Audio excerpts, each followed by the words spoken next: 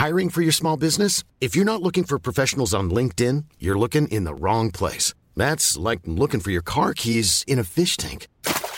LinkedIn helps you hire professionals you can't find anywhere else, even those who aren't actively searching for a new job but might be open to the perfect role. In a given month, over 70% of LinkedIn users don't even visit other leading job sites. So start looking in the right place. With LinkedIn, you can hire professionals like a professional. Post your free job on linkedin.com/people today. There's never been a faster or easier way to start your weight loss journey than with PlushCare. PlushCare accepts most insurance plans and gives you online access to board-certified physicians who can prescribe FDA-approved weight loss medications like Wegovy and Zepbound for those who qualify. Take charge of your health and speak with a board-certified physician about a weight loss plan that's right for you. Get started today at plushcare.com/weight loss. That's plushcare.com/weight loss. plushcare.com/weight loss.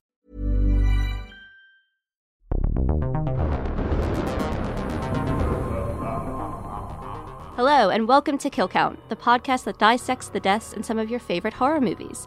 Everything from Frankenstein to Freddy Krueger. To make things a bit more fun, each episode will attempt to remember the number of kills that occur, and vitally, the gruesome details of these cinematic slayings.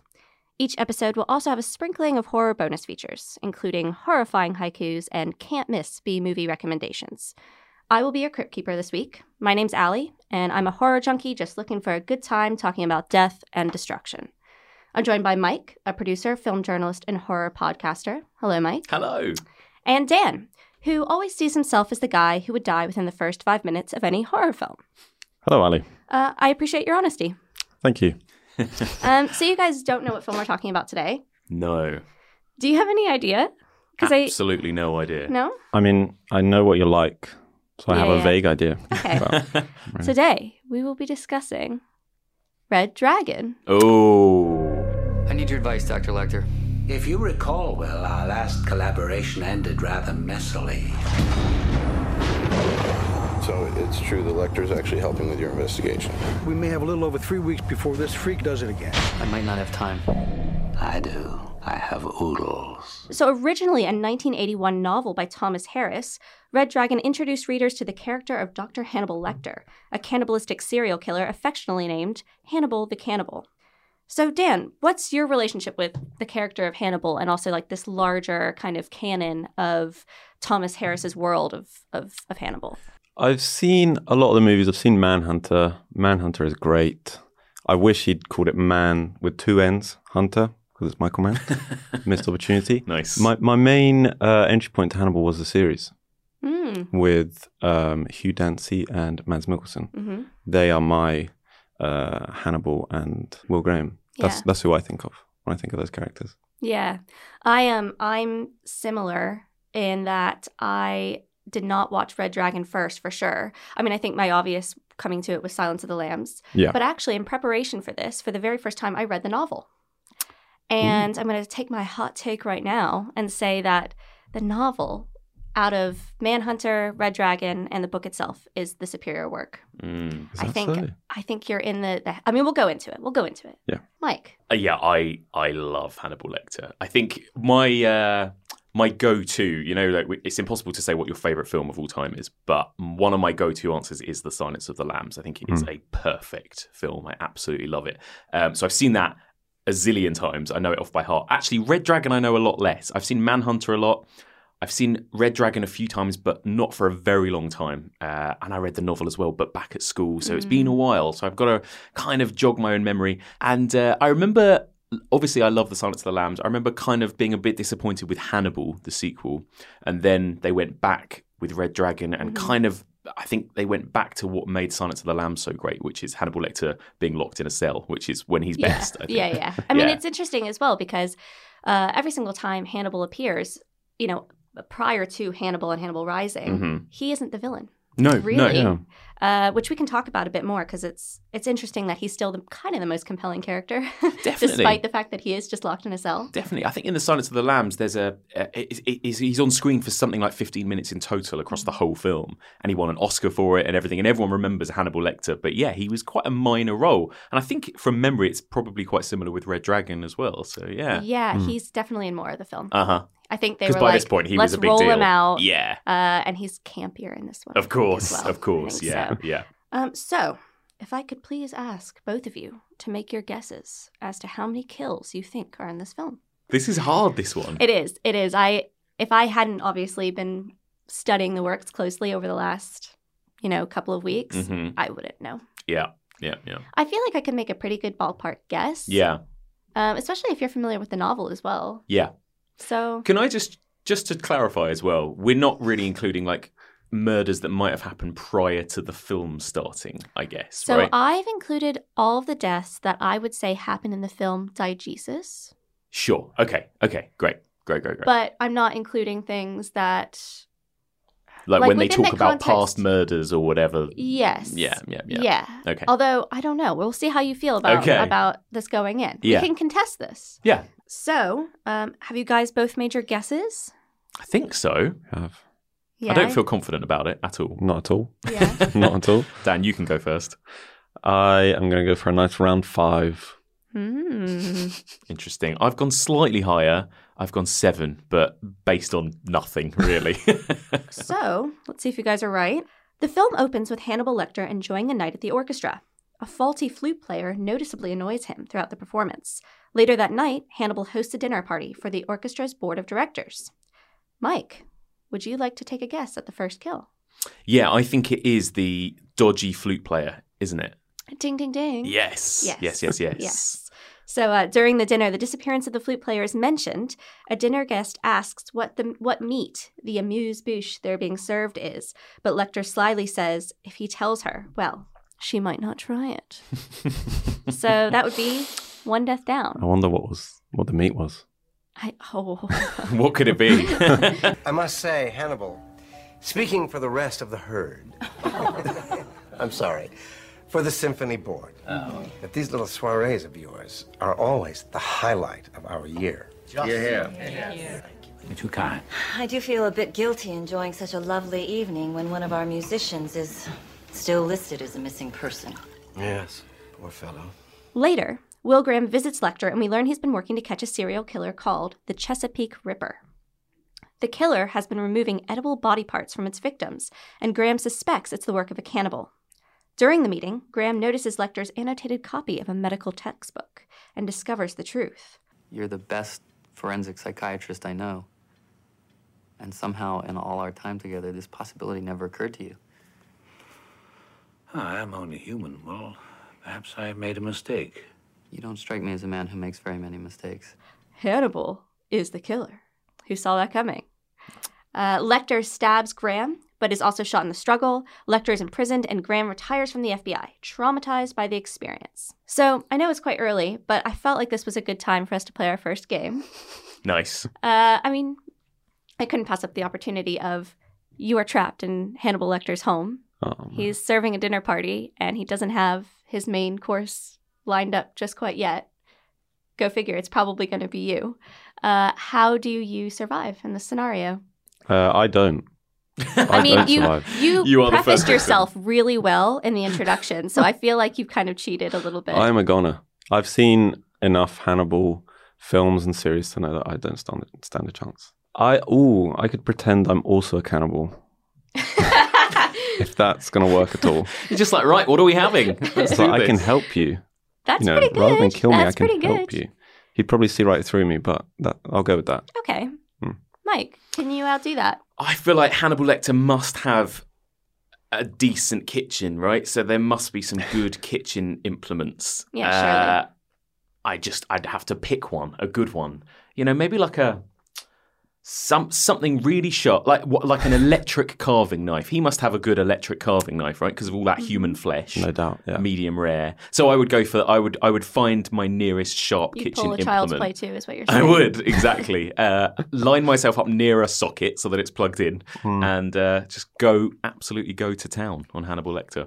Very nice. I mean, I will say, I think both of you would probably die. Without a doubt. I mean, I'm going to preface it by saying, you know, you don't really stand a chance. No, that's the most likely scenario. Yeah. Death. Yeah. Well, let's see how Graham fares, shall we? So several years pass. Will Graham is now retired, but a new killer, the Tooth Fairy, is running rampant.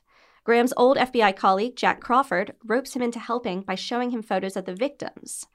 And this is where I would like you to take another guess at the number of deaths mentioned in that discussion. So I think the whole MO of this killer, the Tooth Fairy, is that he kills families, like a whole household full of families, doesn't he? So I'm going to take a guess at 4, a mum, a dad, and 2 kids. Dan? Is it cheating if I agree? Because No. it's Yes. I'll go 1 kid then instead Okay. of 2. Well, you're both wrong. He actually kills 2 families. So when we show up at at the very beginning of the film, he's already killed 2 families of 5. So I'm sorry, but you're both.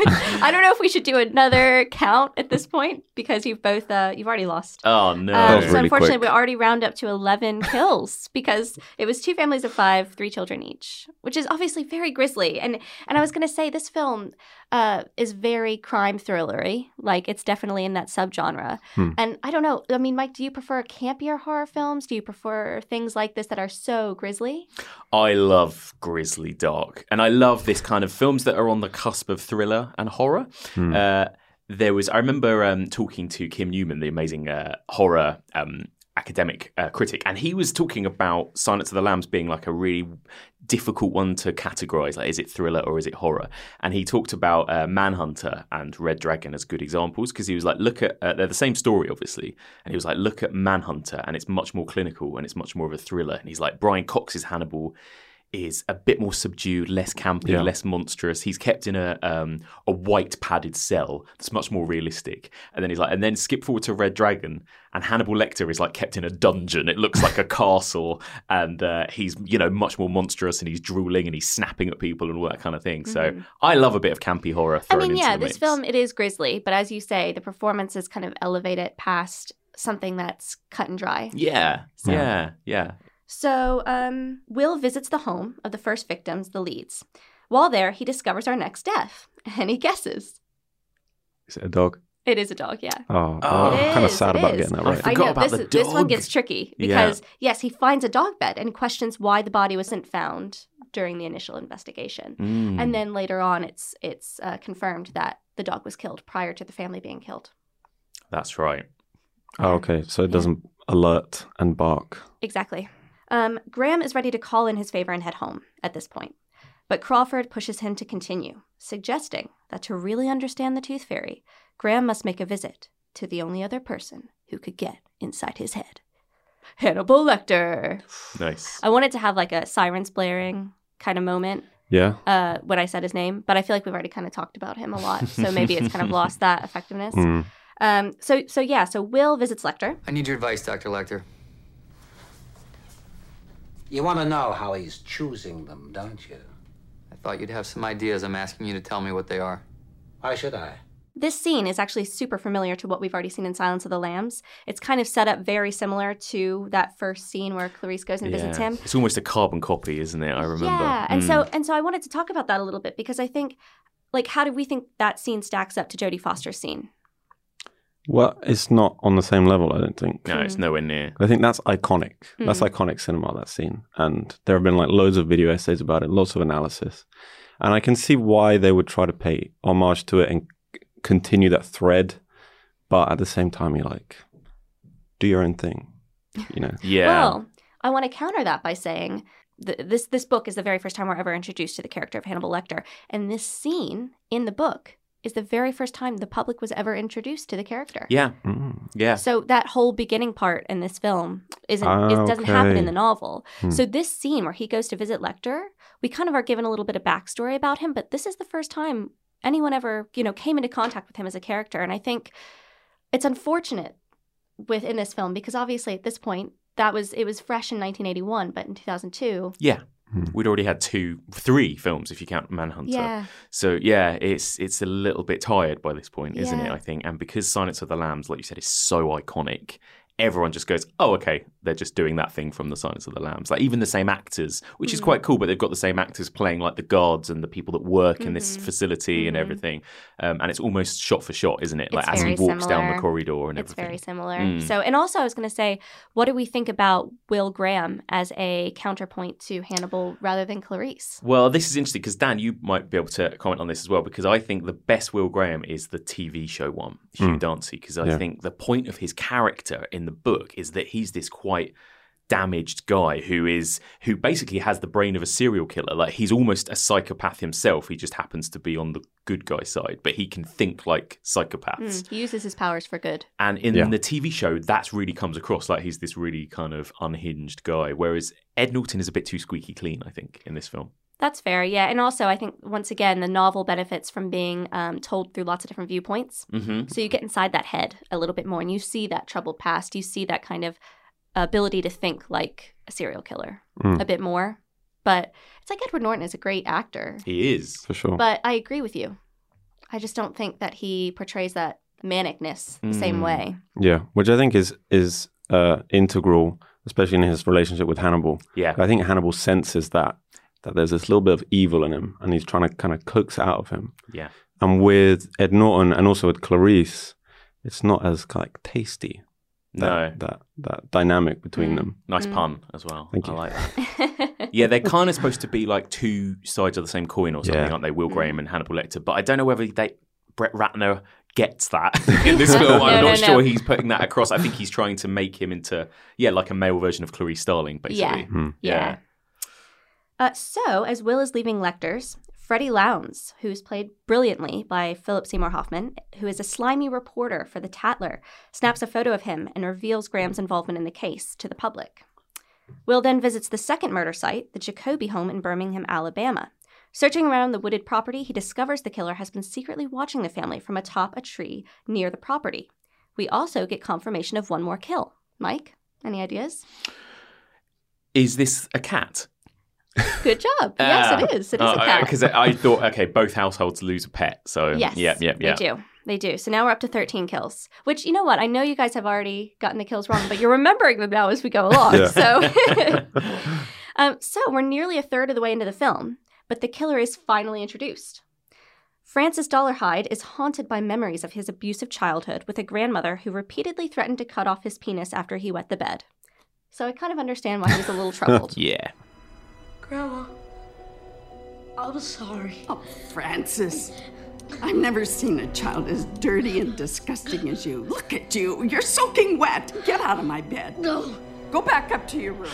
He's obsessed. He has an obsessive body image, seeing himself as the Red Dragon after the famous painting The Great Red Dragon and the Woman Clothed the Sun by William Blake, and hates the name the Tooth Fairy given by the press because he actually has an abnormality of the cleft palate. Which causes him to be ostracized by others. We also learn that he idolizes Lecter, so we kind of can see where his head is at a little bit. I was going to say now, what do we think of this character compared to Buffalo Bill? I know we're comparing a lot to Silence of the Lambs, but I was thinking about this, and I was like, the Tooth Fairy, spoilers, but he kills people. Buffalo Bill never actually kills anyone, to my knowledge. That's really interesting. Well, I think does he? He's not in the film. We don't really see him killing anyone. Yeah, you're right. Although there is, I think, a series of bodies before the films happen. Right. I think Buffalo Bill is much scarier, personally, than Francis Dollarhide, although they're both pretty creepy. What about you? Yeah, I agree. You're not given as much exposition with Buffalo Bill, whereas with Red Dragon, I really like him, both the Ralph Fiennes version and is it Richard Armitage in the series. There's just much more of a lore built around him, and you really get to understand him. But I think that lack of understanding about Buffalo Bill is why he's scarier. Yeah, that's right. Because I think as it goes on, I feel quite sorry for Francis Dollarhide in a way. In some ways, he's quite an empathetic and sympathetic character, and his relationship with Emily Watson and all of that stuff, you kind of feel for him a little bit more. Whereas Buffalo Bill is just fucking terrifying, isn't he? And I do think Red Dragon does a good job of creating him as a sympathetic character, but also because you're familiar with the novel, we actually have a whole section of the book that's just backstory. Yeah. And it's told from him as a child, and you learn more about his grandmother, who was a nasty piece of work, and his mother, who didn't want him because of his deformity. So he's doing these horrible things, and that's not forgivable, but you kind of understand why he's arrived at that destination. Yeah, yeah. But Buffalo Bill has this sort of, I mean, he is a terrifying character. He's a bit more two-dimensional than Francis Dolarhyde, to be fair. Yeah. Francis Dolarhyde is a bit more of a nuanced character, whereas Buffalo Bill is just this monster. But, well, it's scary. like why we're scared of Michael Myers. Yeah. We don't want the backstory. We're scared of him because he's this anonymous figure. Yeah. We also find out that Dolarhyde works for a film development company called Chromalex, and we're introduced to Reba McClane, who you said earlier was played by Emily Watson. She's blind. And so I think because of her blindness, Dolarhyde is drawn to her because A, she can't see his deformity, and B, she understands what it's like to be othered by the public and by the larger world. So later in the film, the FBI discover a secret letter from the Tooth Fairy in Lecter's cell, asking him to correspond with the killer in the personal ads of the Tatler. It's written using a book code, but which book? It must be one available in Lecter's cell. Which also, how sweet is Lecter's cell setup? Really nice. Yeah. I mean, if I'm going to go to prison, which, not yet. Fingers Not yet. crossed. Could happen. Give it time. Yeah. I mean, it's great. So even though they've yet to uncover the code's meaning, they let the ad run, as it will allow them to have continued correspondence with the Tooth Fairy. So they're going to just let them continue to talk because it's the only lead they have. After the paper is printed, the code is finally cracked. Lecter told the Tooth Fairy to go to Graham's home in Florida and kill his family. It turns out Lecter had asked to use the telephone under the pretense of calling his lawyer, but instead he used it to track down Will's home address. Which, once again, who was not tracking that phone call from his cell? Yeah. Really bizarre. Yeah. So I'm going to leave it here on this cliffhanger for a second because I would love to talk about the B horror film of the week. Dan. Yes. What recommendation do you have for us? I have a very, very sweet recommendation all the way from Japan. Ooh. Oh, man. Today. It is called Bloody Muscle Bodybuilder in Hell. Holy shit. Have you heard of this movie? I have not. I would love to say, oh, yeah, I was just watching it last night, but no. It's billed as the Japanese Evil Dead. But I'd like to just add a little bit at the end saying, but bad. Like really bad. The workflow of this movie was that it was shot in 1995, edited in 2005, and released in 2009. It's 62 minutes long. As you can tell from that production and post-production, it's a bit of a shit show. Is it in Japanese? Just a little bit, yeah. Okay. It's just about this like haunted house, this bodybuilder, and I think his girlfriend turn up, and they have to fight all these spirits and demons and all these low-budget effects. Someone obviously just saw Evil Dead and wanted to try it out. It's a lot of fun. Even though it's 62 minutes long, it feels really long. Oh, that's always a good sign. You're really selling this to me. Check it out. I was going to ask, are there any kills with like bodybuilding equipment? I believe there are, yeah. What's that one that you do like, what's it called? Chest press? This is someone that doesn't go to the gym. The wrong crowd. No. Dan was at the gym earlier today. He knows. The chest press sounds like Victorian. But that one, the bar, the big bar. Yeah. And then those circular weights you put at the end of the big bar. Uh-huh. I always go to the Plates? gym. Plates, yeah. That's what they're called. Yeah, I think he stabbed someone with that bar. Oh. Because he's a bodybuilder. This reminds me of, have you guys seen Killer Workout? No. Oh, well, you're missing out. Because it's basically the same thing where it's like set in the 80s and there's a gym, but also it's like a disco and a bar. and all the kills are workout equipment themed. Of course. But it's not in Japanese, which gives yours an added bonus, I think. Did it take like 7 years to make it? No, it doesn't have quite the legacy. I mean, that would be a good double bill, it sounds like, though.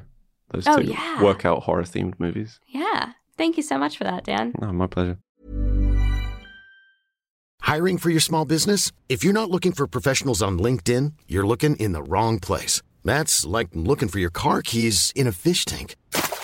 LinkedIn helps you hire professionals you can't find anywhere else, even those who aren't actively searching for a new job but might be open to the perfect role. In a given month, over 70% of LinkedIn users don't even visit other leading job sites. So start looking in the right place. With LinkedIn, you can hire professionals like a professional. Post your free job on linkedin.com/people today. Burrow's furniture is built for the way you live. From ensuring easy assembly and disassembly to honoring highly requested new colors for their award-winning seating, they always have their customers in mind. Their modular seating is made out of durable materials to last and grow with you. And with Burrow, you always get fast, free shipping. Get up to 60% off during Burrow's Memorial Day sale at burrow.com/ACAST. That's burrow.com/ACAST. burrow.com/ACAST. Wow. Nice. Yeah. What you're hearing are the sounds of people everywhere putting on Bombas socks, underwear, and T-shirts made from absurdly soft materials that feel like plush clouds. Yeah, that plush. And the best part? For every item you purchase, Bombas donates another to someone facing homelessness. Bombas. Big comfort for everyone. Go to bombas.com/ACAST and use code ACAST for 20% off your first purchase. That's bombas.com/ACAST. Code ACAST. So we left it on a bit of a cliffhanger with Will's wife and son. They were in imminent danger of being killed. Well, maybe, who knows? It's actually not that big of a cliffhanger because immediately Crawford goes and collects Will's wife and son and moves them to a safe house. So that's fine. But after that close run-in with Graham's family, Crawford suggests Will give a full expose to the Tattler about the Tooth Fairy, purposefully getting the profile wrong to anger the killer. Freddie Lowndes conducts the interview, believing that once the killer is caught, he can be the journalist to cover the story and write a book about the case and get famous and just cash in. In addition to the story, the article also featured photos of Graham and Lowndes, purposely revealing the location to entrap the killer. However, Dollarhide sees the article early because he gets a publication right off the press before it's actually gone, largely public. And rather than go after Graham like the FBI believes, he kidnaps and kills. Any guesses? Freddie. Poor Freddie. Yep, ding, ding, ding. Philip Seymour Hoffman. Yeah, and I wanted to talk about his performance because Freddie Lowndes is a character that could be played very unidimensionally. Mm-hmm. He could just be the bratty reporter. But I think he has a side to him where you can see him really struggling to gain recognition as a person. Yeah. And I think Philip Seymour Hoffman really brings a level of humanity to his character. Yeah. Philip Seymour Hoffman was amazing in everything he did, really, wasn't he? True. Absolutely, brought weight to every single role he ever played, I think. And yeah, you're right. This role is pretty bare bones in a way. He's just like the nasty reporter. But yeah, like I remember this scene really clearly. This moment. This is what I remember. Do you see? I remember that. But he's amazing in it, and you do end up like really feeling, rooting for Philip Seymour Hoffman's character. Yeah, obviously. He's a little bit more fleshed out in the book because obviously this whole next section we're going to talk about it is told from his perspective, which puts you in his corner instantly because how terrifying. And you also get the sense of him kind of pulling himself up by his bootstraps. He's working for the Tattler, but he knows he's a better reporter than that. And that's kind of why he's been a little bit greasy around the edges with Will and with this larger story because he sees it as an opportunity that he's going to grab. And my heart kind of goes out to him. He gets his face bitten off or something and set on fire or something like that, isn't it? Yeah, so he wakes up in Dollarhide's home with his entire body glued to an old-fashioned wheelchair. Which, what kind of glue is this man using? Ooh. And he's tortured, including, as you say, he has his lips bitten off, which is just gruesome. It's gruesome. And then he's forced to record a video testimony making it clear that that Dollarhide should no longer be referred to as the Tooth Fairy, but by his true identity, the Dragon. It wasn't me. Will you tell the truth now? Yes. About me? My work? Oh, yes. My becoming? Yeah, y'all. Yeah. I am the Dragon, and you call me insane.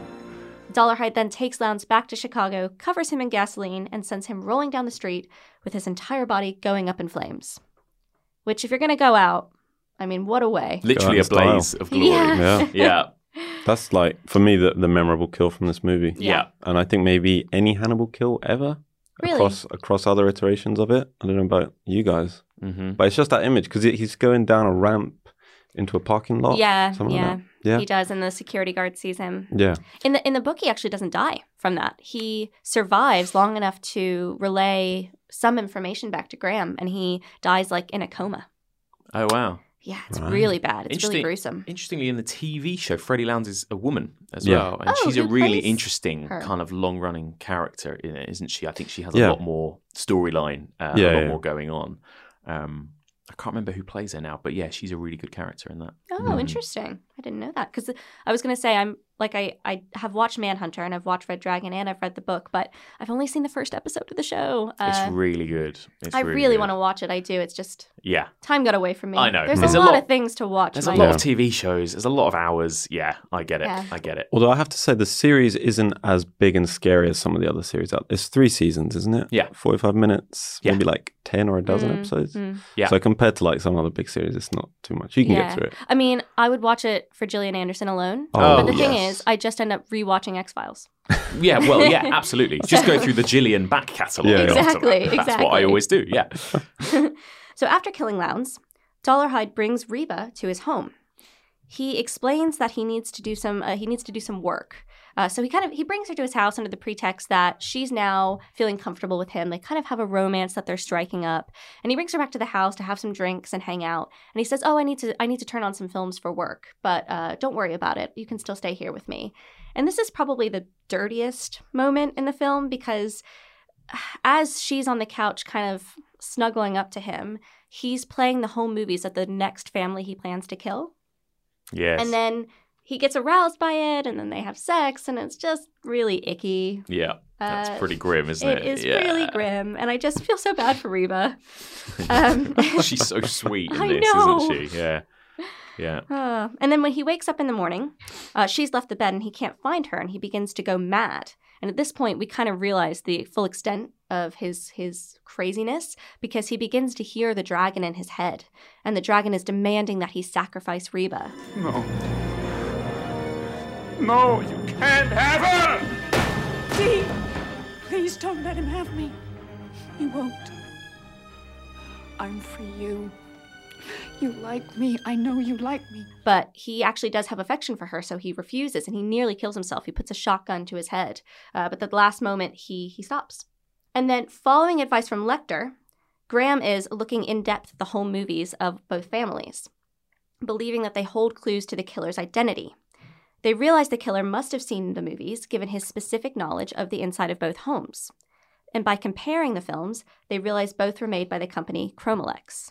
And here's another thing that I wanted to mention is that this film very much exists in a time capsule I know. because the book was published in 1981 and the film came out in 2002, which is kind of right at the edge where this is feasible. But I was thinking this film wouldn't be possible today. Yeah, the home video kind of Yeah. company. Yeah, I know. Which is a really fun plot device. Yeah. But yeah, it wouldn't exist at all. Yeah. I was talking to someone the other day about, do you remember that Robin Williams film, 1 Hour Photo, as I well? never saw that It's really film, good. but and I've heard creepy. it's great. Robin Williams is very good at being creepy in that. But again, it's like that story, kids now would be like, what is this 1 hour photo thing? It's like, it works in a photo development, place. And yeah, that kind of stuff just doesn't exist anymore, does it? Yeah, it's a shame. I mean, that some films like that, I mean, it's still not out of the realm of possibility. Yeah. Yes, we can remember it, but it'll be interesting to see how this story is remembered in 20 years' time. Yeah, yeah, definitely. So meanwhile, Dollarhide has traveled to the Brooklyn Museum, home of the painting, because he believes to overcome the dragon, he must consume him. So he gains access to the painting by pretending to be writing a thesis on William Blake, and as he gets to the painting, he rips it up into shreds and literally eats it. So by now, he's kind of really off his rocker. Yeah. I feel like we definitely get the sense of that by this point. Yeah. Dollarhide returns to Chromolex and sees Graham, who by now has arrived at the plant. Realizing they've discovered his identity, he flees. But first, he stops at Reba's house, and we have our next kill. And he guesses. Is this the man who works with them, who fancies Emily Watson's character? Is it that guy? Yeah. Kind of that's quite right. creepy and sleazy. Yes, that is correct. Yes, That is yes. So, stopping by Reba's house, he sees Ralph Mandy. I mean, That's his name it. isn't important. Ralph Mandy, yeah. He's a little bit of a bigger player in the book, but in the film, he's only been in one scene previous. Yeah. And he's kind of irksome to Dollarhide, and he's rude to Reba. Yeah. So he sees Ralph Mandy kissing Reba goodnight. And as Ralph walks away, Dollarhide shoots him point blank in the head. Wow. So we're now up to 15 total deaths. Wow. But we're getting towards the end, guys. I mean, did you expect this many deaths? Because I didn't. Not at all, no. I was just about to say, that's high. It That's is. pretty high. It is, yeah. And we're not even finished. We're not. Could but get higher. Getting there. It's a pretty bloodthirsty film, isn't it? Yeah. It is. And once again, like, Hannibal hasn't really even been in that. He's kind of been in the background of this the entire time. He's like, he shows up, he gives Will advice, but not really, because he's kind of dangling it like a string. But every single scene that he's in, it's like he's trying to outdo himself throughout the entire film. He just gets campier and campier. He does. I remember him saying something, he says the word oodles a lot. I have oodles. He does a lot of that. Oh, yeah, give me your best impression. I think he's 100% enjoying this, though. Oh, he's loving it. Oh, yeah. He's just there. He's playing from the sidelines. He can't really leave. He also likes that the Tooth Fairy idolizes him. Yes, exactly. Yeah. He's not above a little bit of fandom. Fan service. Exactly. Exactly. So, Reba awakes in Dollarhide's house, where he's pouring gasoline around the room. He threatens to kill Reba with his shotgun. Instead, he lights the house on fire. And then, what do we think happens next? Is this when we're supposed to think that he's gonna kill him? Like, he's gonna kill them both? Basically, is that right? Like that he's died in the fire or something? Yeah. So you get the impression that he kills himself. Yes. Because he lights this room on fire, and Emily Watson is there. Reba is there, and obviously she's blind. So he takes a shotgun and he shoots it, and then he lets her go. Mm-hmm. So she's trying desperately to get out of this room that's on fire, and in doing so, the only key she knows is around his neck. So she goes down to get the key, and she feels his shotgunned face. So she realizes, he's killed himself. She gets the key and she flees. So, is he dead? Mm-hmm. As Reba leaves, she runs into Graham and Crawford and the rest of the FBI, who are just then showing up at the house. Yes. So that's kind of where we're left. Uh-huh. And I wanted to talk about this as well, because it is filmed well, and it is filmed ambiguously. But I think this part of the film works so much better as a novel, because it's all told from Reba's point of view, and she's blind. Yeah. So you really, she's an unreliable narrator regarding her sight, but you trust her as a character to tell her truth. Yeah. So for me, reading it, I had forgotten the twist. Right. Yeah. So because it's written very believably in that regard. So yeah. Supposedly we're up to 16 deaths now. We're led to believe. Okay. Will returns to Florida with his family, and everything is supposedly hunky-dory. But then, as Will enters his house, he realizes all of the mirrors have been smashed, which is kind of his trademark, because he doesn't like his own reflection. It's creepy, that. Yes. I remember when I first watched this as a teenager, my girlfriend at the time was so scared by this film that after we'd watched it, it was like the middle of the night, she made me walk her to the bathroom because she was scared that she was going to find the mirrors smashed in the bathroom. So she was like, "Can you come with me?" It's like, there you go. But that is a creepy thing, that, when they see all the mirrors smashed. Yeah. And it happens earlier in the film as well, that he's done it in his own house, but because Reba is the only one to go to his house, she doesn't notice the smashed mirrors because she obviously doesn't need them. Sure. So he sees Dollarhide holding a mirror shard to his son's head. Your son is about to change. Then your wife. You can watch. Then I'll take care of you. Thinking quickly, he begins to use Dollarhide's grandmother's psychology to kind of get a rise out of him. So he starts talking to his own son the way that Dollarhide's grandmother would talk to him, kind of calling him disgusting and basically inciting him to let Will's son go and attack Will instead. He does, and the two are kind of in a struggle. They shoot each other, and Dollarhide is getting back up as Will's wife, Molly, comes into the room, grabs the gun, and takes the sucker out. Shoot him. Shoot him.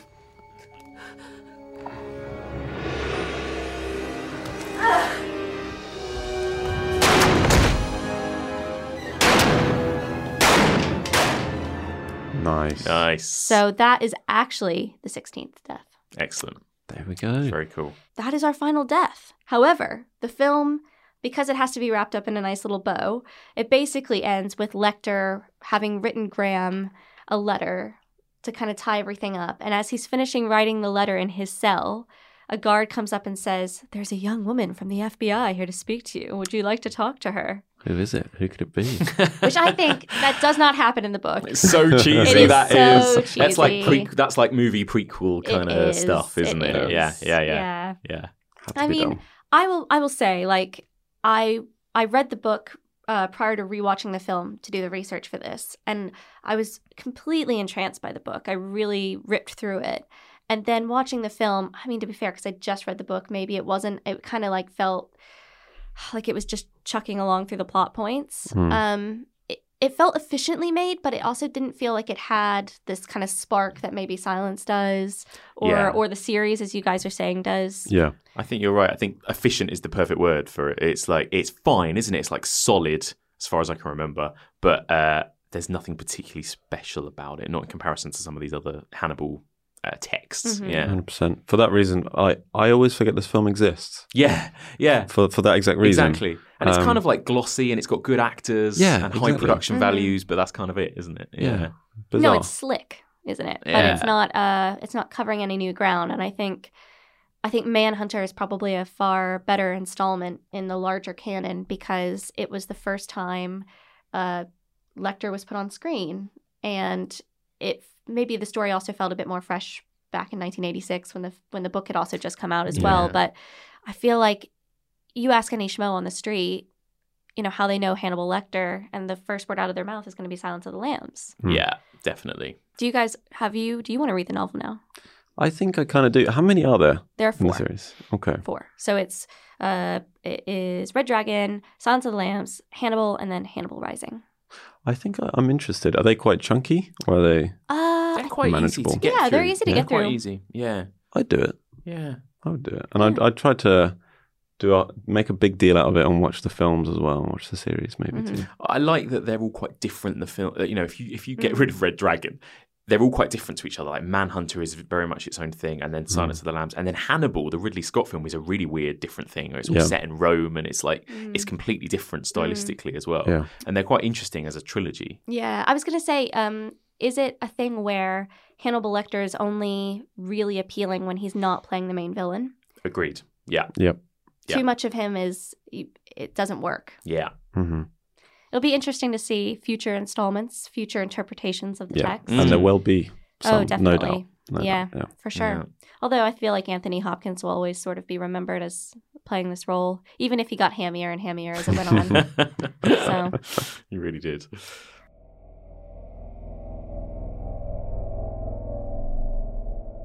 Thanks so much for joining us for another Death by Death breakdown of a classic horror film. For more Kill Count content, check us out on Instagram and Twitter at KillCountPod.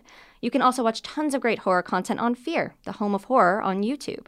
All links are in the show notes, and join us next week for another episode of Kill Count. Kill Count is hosted by Ali Penelope, Mike Munzer, and Dan Iacono. Produced by Jake Cunningham and Jake Yard. Edited by Jamie Meisner. Social media by Ugne Dereshkevichuta. So this week, Mike, you've written us a horror haiku. Let's see how clever Dan and I are. Okay, here we go. This is a masterpiece. You ready? I'm so ready. Scorching deep south sun, perfect for a barbecue. Fetch my sledgehammer. Oh, Texas Chainsaw Massacre? Yeah, that sounds like that. Correct. Woo! Very good. Can you just say it one more time, though? Because it sounded so poetic. That sounded really nice, yeah. It did. I was really like, nice. damn. I did it as a dramatic reading. Get that embroidered. Scorching deep south sun, perfect for a barbecue. Fetch my sledgehammer. That's really nice. Mike, you missed your calling. I know, right? I know. Maybe it was a bit too easy, but originally it was fetched by chainsaw, and I was like, no, that's way too easy. Yeah. That's so great. Oh man, that was a fun one. I like that.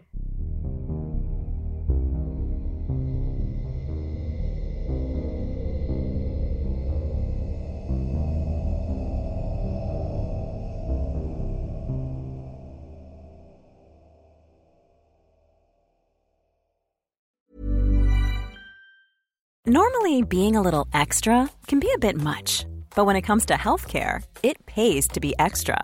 And United Healthcare makes it easy with Health Protector Guard fixed indemnity insurance plans. Underwritten by Golden Rule Insurance Company, they supplement your primary plan, helping you manage out-of-pocket costs without the usual requirements and restrictions like deductibles and enrollment periods. So when it comes to covering your medical bills, you can feel good about being a little extra. Visit uh1.com to find the Health Protector Guard plan for you. Hi, I'm Daniel, founder of Pretty Litter. Did you know cats tend to hide symptoms of sickness and pain? I learned this the hard way after losing my cat, Gingy. So I created Pretty Litter, a health monitoring litter that helps detect early signs of illness by changing colors, saving you money and potentially your cat's life. Pretty Litter is veterinarian developed, and it's the easiest way to keep tabs on your fur baby's health right at home. Go to prettylitter.com and use code ACAST for 20% off your first order and a free cat toy. Terms and conditions apply. See site for details. Planning for your next trip?